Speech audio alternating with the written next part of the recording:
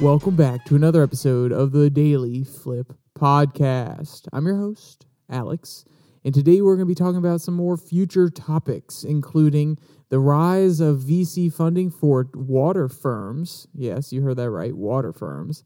Exploring the old idea of a space elevator and if we could actually make one work, and then talking about machine learning and how it has actually improved our modeling of materials on a subatomic level, meaning that we can better predict what will happen when we make something.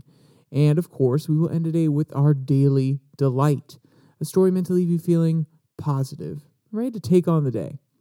Now, that's enough rambling from me.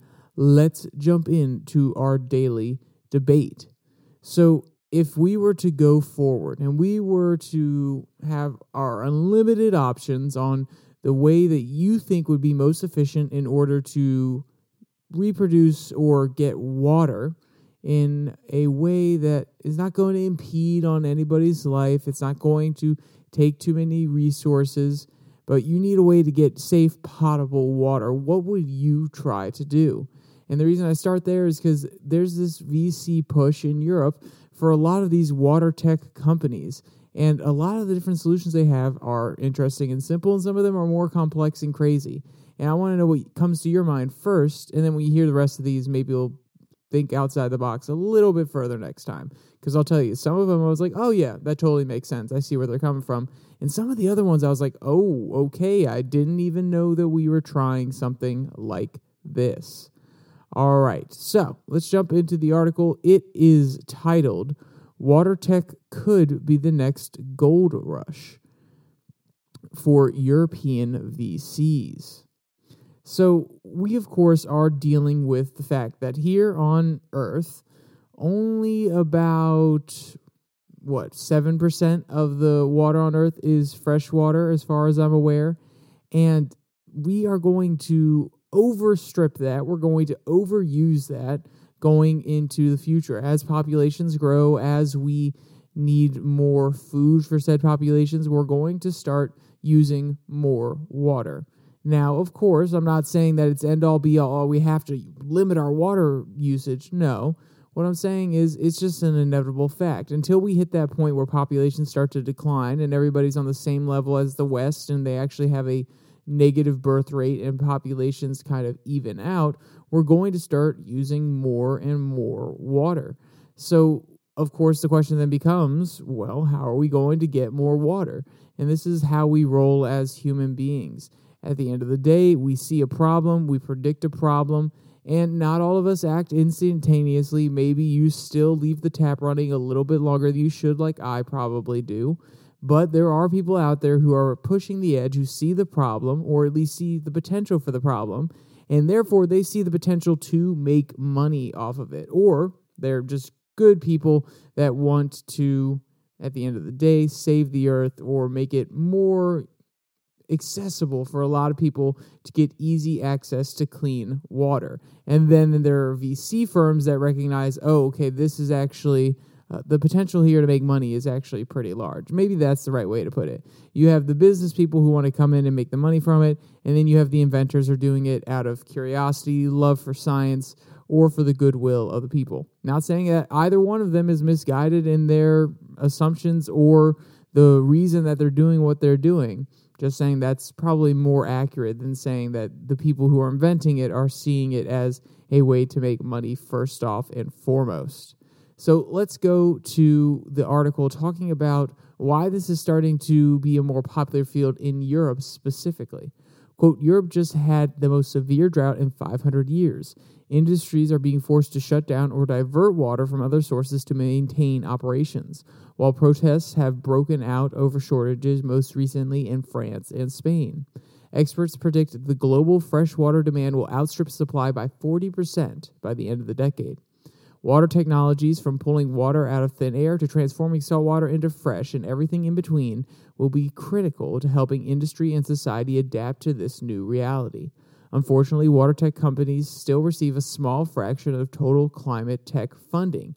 Out of some 50 billion euros invested in climate tech globally in 2021, just 430 million, less than 1%, was allocated for water tech. End quote.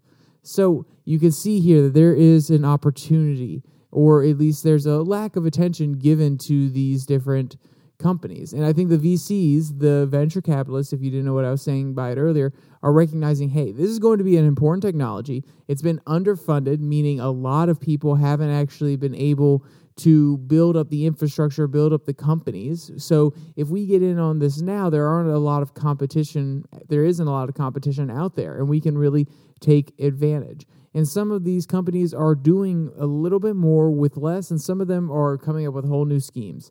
So I want to talk about one of the ideas that is produced by doing more with less. This is being more efficient, creating better systems in order to transport the water and things like this. Because I think that this is the first thing you have to address. Of course, we want all the crazy innovations where you're pulling water out of thin air, you're putting the giant nets up like they used to in the Incan times and collecting water from clouds. Those are all great things. But if we have infrastructure in place that's not able to actually properly or most efficiently utilize the water that we're getting, then no. Why would we want extra water if we're just going to lose some of it?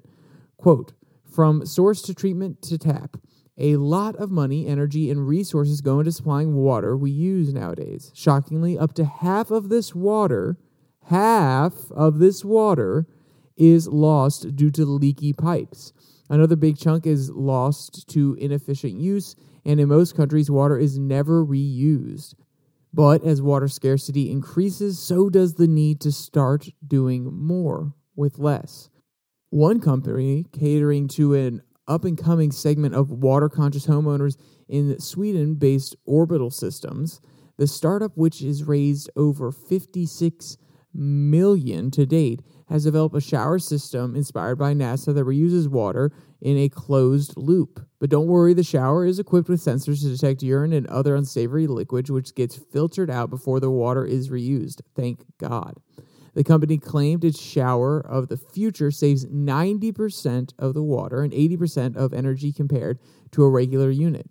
While the systems aren't cheap at $4K, Orbital says that homeowners could save $1,100 per year in water bills. But you don't necessarily need be hardcore to save water use. Belgium-based startup Sharps AI software can detect whether a building is leaking and find the most likely source. Data from the building's existing water meters can get pulled into Sharp's platform, and then AI automatically classifies leaks in order of importance. End quote. So you can see here that, of course, we're coming up with technologies that allow us to better utilize the water we do have. But I really like this second one that looks at the pipe system, because this is something that, of course, you don't necessarily think about it so much. Unless you're dewinterizing your pipes or you actually have a leak, you sometimes forget about them because they're in your walls, they're underneath the sink, they're underground too, when you're talking about getting water from the local water system. So if we could improve the efficiency here and we could really hone in on where the leaks are, then we could stop losing so much water to the ground. And it's also important because a lot of the pipe systems are old, and maybe they're made of materials that are corrosive like metal that have the tendency to either put a few extra minerals or unsavory minerals in our water that we don't want to deal with, or simply they just crack and break over time, meaning, like I said, we're losing water to the ground. It's literally just leaking out of these pipes and going straight back in the ground. Now, eventually, we could have access to it again. Maybe it filters down to an aquifer, but guess how many years it's going to take? That's probably going to take a few hundred, if not 1,000 years for that water to get where we're going to be able to access it properly again. So we need to be more efficient with what we have. And it all comes down to the exploitation or the use of data. So there are other ways that companies are going about fixing or addressing this water problem. And there are a few different projects that are going around that are trying to really emphasize, hey, we don't have to just worry about reusing old water. We can actually find new ways to get said water. And one of them is a new solution to the desalinator, or a machine that takes ocean water and gets rid of the salt in it and makes it more potable. And it's actually called the desalinator. quote, Desalinator, hailing from the Netherlands, has been working on this kind of tech for almost 10 years. Desalinator's system uses a hybrid type of solar panel, which, as a combination of regular PV and solar thermal technology, slated to be 4 times more efficient than regular panels, brings down the cost of the final product of the fresh water. Desalinator launched its first fully operational solar thermal desalination plant in Dubai last year. The system has a capacity of 20,000 liters per day and could produce potable water at less than 2 cents per liter. And these costs are expected to go down as the technology scales up, end quote. And yes, I did jump into the middle of a paragraph there, because the reason they're actually having this conversation is, well, Elon Musk said it's really easy to desalinate water, but then the author was like, well, hold on, Elon. It's easy, as in we have the technology, but it consumes a lot of energy. So we need to find a way to make that more efficient so we're not running off of fossil fuels. And then he brings up the Desalinator, using energy from solar panels, using the solar power that we have grown to love so much in this world, and then use that in order to power the desalination plant. And I think this is a really innovative, simply innovative, in that taking 2 disparate products or 2 different products from different categories and combining them together in order to make a more efficient and still safe and environmentally friendly product. This is a good move on the part of Netherlands. And this is the nice thing, that we can see the synergy between different types of green technologies. Because the fear for a long time in my mind was that we're just going to push for green technologies that don't integrate well with the current systems we have. Well, if we have multiple green technologies that can synergize like this, imagine what else we could do with wind power. If we could have the large wind turbines out in the middle of the ocean, which exploit the higher amount of breezes or the higher wind velocity out at sea, and then have a desalination plant literally just attached to it at the bottom, imagine how much more efficient we could be than having that energy ported on land and then having a desalination plant on land. So if there are multiple synergies here between the technologies of a green future, this is good, because it also allows this industry to grow beyond simple one-purpose companies, but rather companies with multifaceted purposes. And then, since they have a whole bunch of different revenue streams and they're a little bit diversified, they may survive a little bit longer. Now, of course, that is a little pie in the sky for me. That is a little future optimistic and really pulling some things from midair, because some companies will truly just specialize in one thing. But imagine, what Rockefeller was good at? Rockefeller wasn't just good at getting oil out of the ground or transporting the oil or refining the oil. He was good at all of them. He had a completely vertically integrated supply chain. And now I understand that is monopoly territory and it can be dangerous, but that is how you reduce costs between different functions. Instead of having to sell that energy to a desalination plant and then have that desalination plant sell its water onto the customer, you can just have one company that uses its own resources that it's creating with the wind turbines and then selling the water onto the customer, and therefore they can have it at a cheaper rate. I think that this is promising, and it's one of the ones I wanted to highlight the most. There are other ones, like I talked about, the net that they're putting up in high altitude locations to catch water from clouds like the Incas used to do. And there are a few other ones in here, but this is the one that really inspired me the most, because not only is it the furthest along, it's not an experiment, it's not a project that's funded in academia. This is a company that's already doing it, and they're basing this project out of Dubai. Especially, it's important in Dubai because it's a country that has a limited amount of freshwater resources. So I think there's a possibility here that VCs are going to turn around their framing. They're going to come in and give these companies a little bit more money because they're starting to see that there is an opportunity here. And the reason the author focuses on European VCs is because in the U.S., we do have some companies that have been trying to do this, and VCs are a little bit more willing to go out on the edge here. They just had the first unicorn company, which I believe they said was valued at $125 billion. So there are new and thriving companies out there all across the world, but now you're starting to see them pop up in Europe, which is good because, let's be clear, Europe is one of those places that they kind of have a legacy and esteem about them. And if their population, their upper crust, their VC culture is against a certain technology, then it may not get as far as it needs to. The US, we are full of companies that go up, they run, they boom, and then they bust very quickly. If the European market's starting to take notice and willing to spend extra money on it, there's a certain air that, oh, okay, these are actually more proper. They're going to last a long time. They're not just boom bust companies that are going to get sold off and their assets are just going to be misused by a different country. No, these are sustainable companies that have a very clear goal in mind and a way to get to that goal. At least that's my perception of what's going on here. Maybe it's a little bit different, but that's how I look at it. So let's jump to our second article that is a lot more pie in the sky, or should I say elevator in the sky, quite literally. So the idea of a space elevator has been around for a long time. The author really starts by telling us about the idea that Konstantin Televoski had in 1895 when he went to the Eiffel Tower, and he thought, oh, what if we could have a tower or a structure that's over 22,000 miles high? And then it was the space elevator. There's been a few different ideas over the years, and the whole point here is that we're trying to get materials, or the reason a space elevator would be essential or important. We are trying to get materials to space. We have SpaceX that uses reusable rockets. We've had NASA create rockets in the past that were just traditional, that were one-time, two-time use, and they're very, very expensive to get things into the outer atmosphere.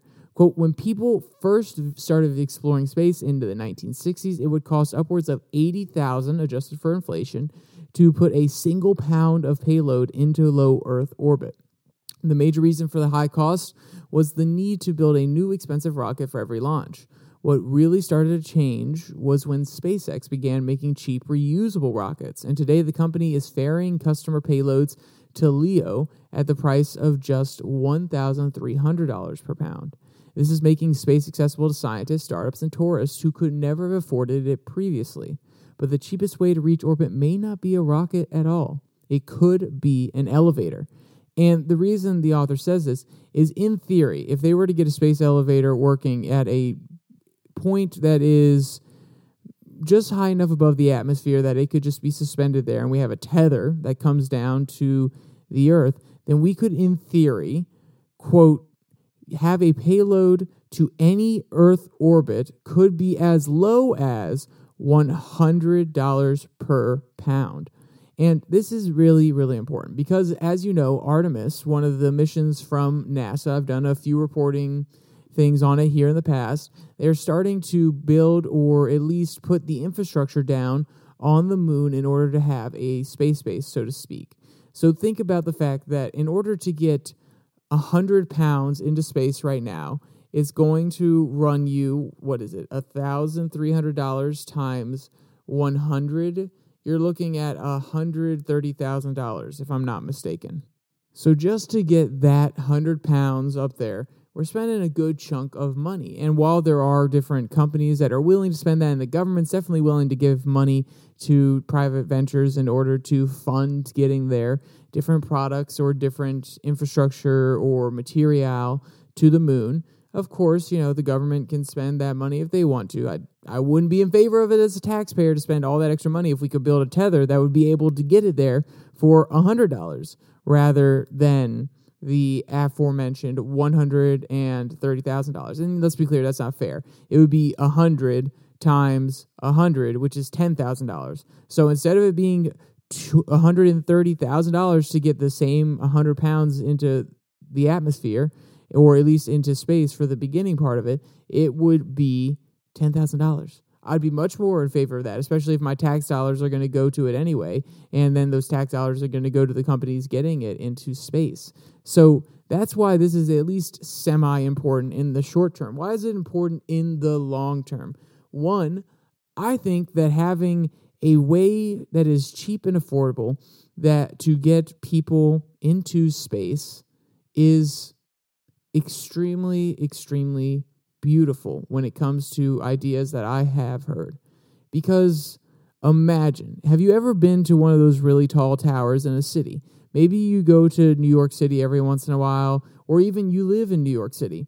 But then you go to the tallest tower in the city, you go to the top floor, you look down, and you have a totally different perspective on the city that you are used to living in.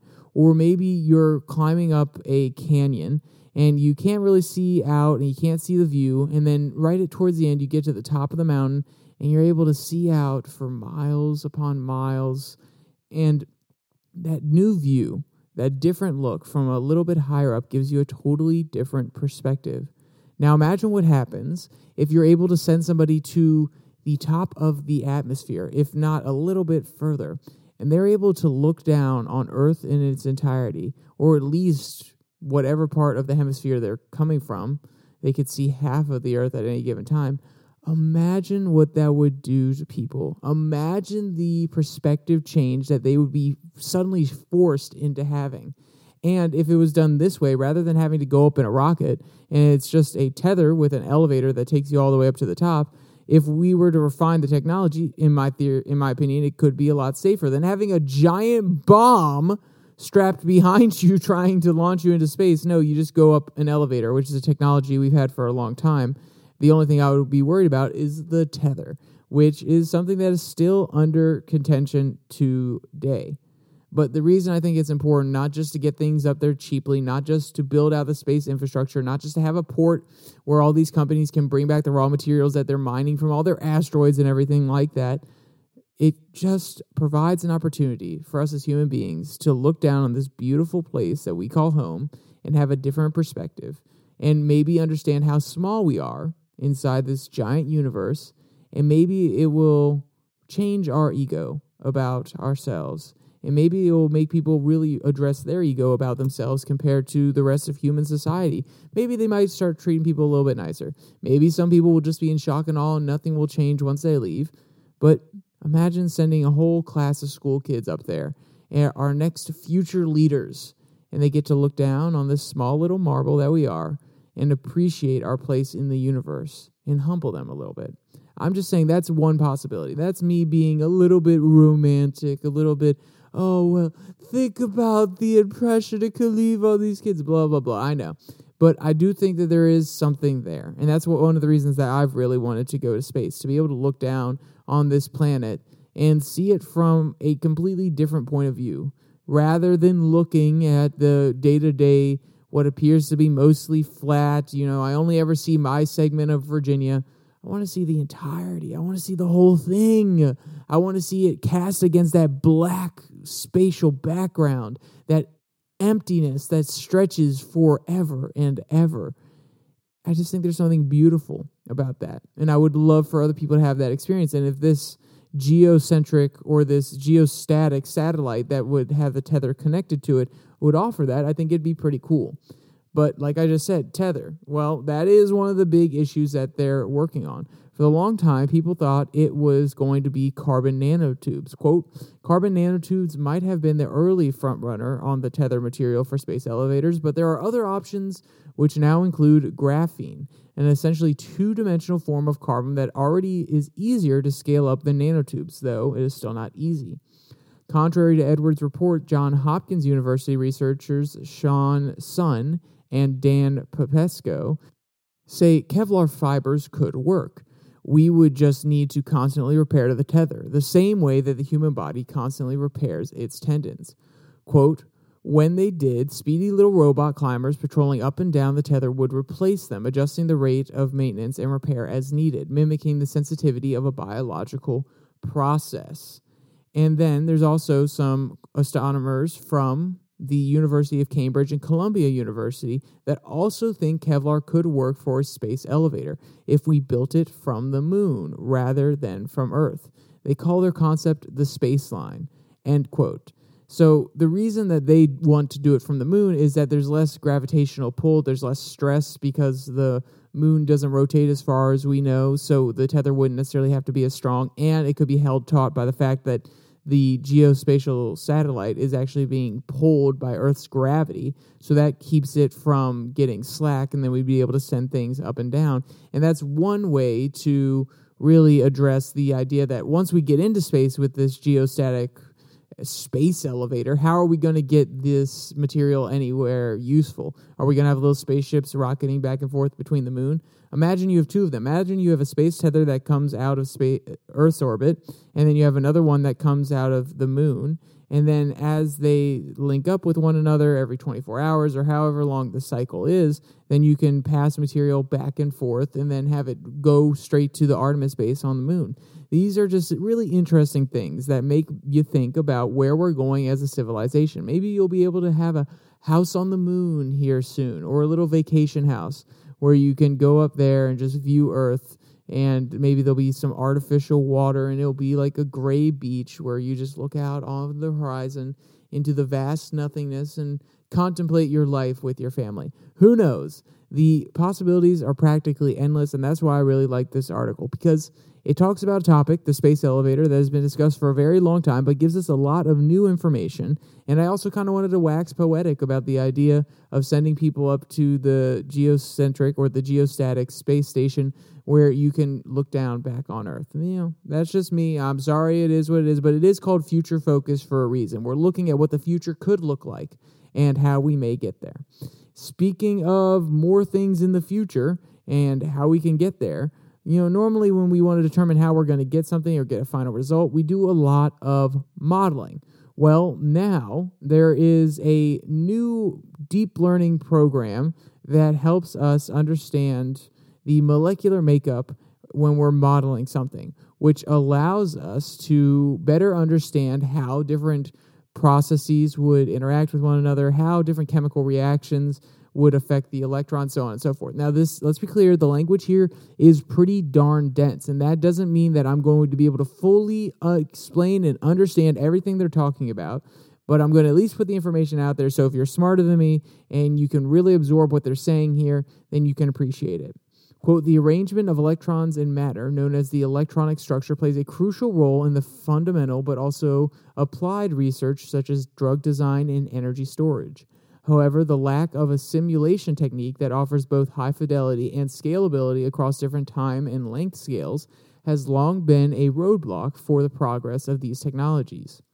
Researchers from the Center of Advanced Systems Understanding, or CAUCUS, at the Helmholtz-Zentrum Dresden Rosendorf in Görlitz, Germany, and the Scandia National Laboratory in Albuquerque, New Mexico, U.S., have been pioneering a machine learning-based simulation model that supersedes traditional electronic structure simulation techniques.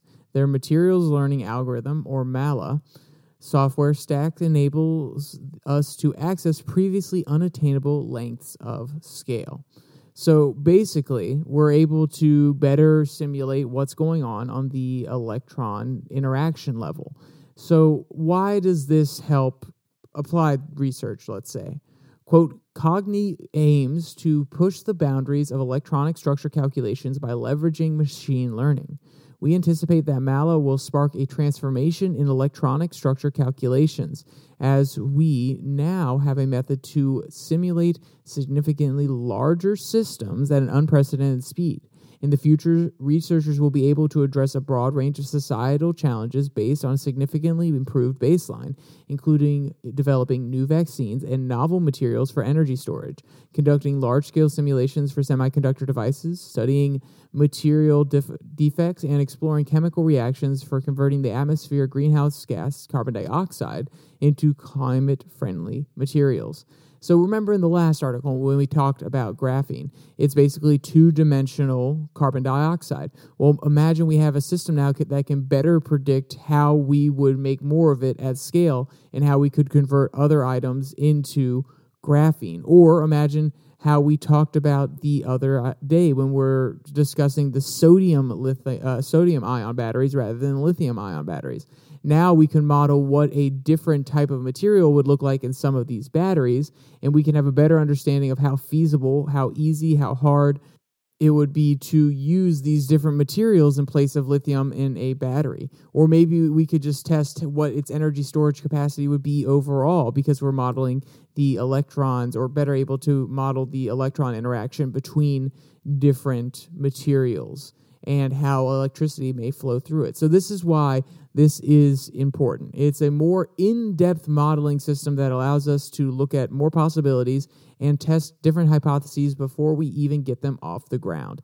And I think this is really, really cool. It's one of those things where you understand that we've been working on deep learning, AI, different computer programs for a long time that can handle more information. And the further along we get, the better we can get at testing things in a computer simulation that can more accurately resemble the real world. The reason that this has been hard in the past is because electrons are really complex. Atoms, looking at atoms, nuclei, electrons, that's a lot of small information that you have to process and how they interact with one another.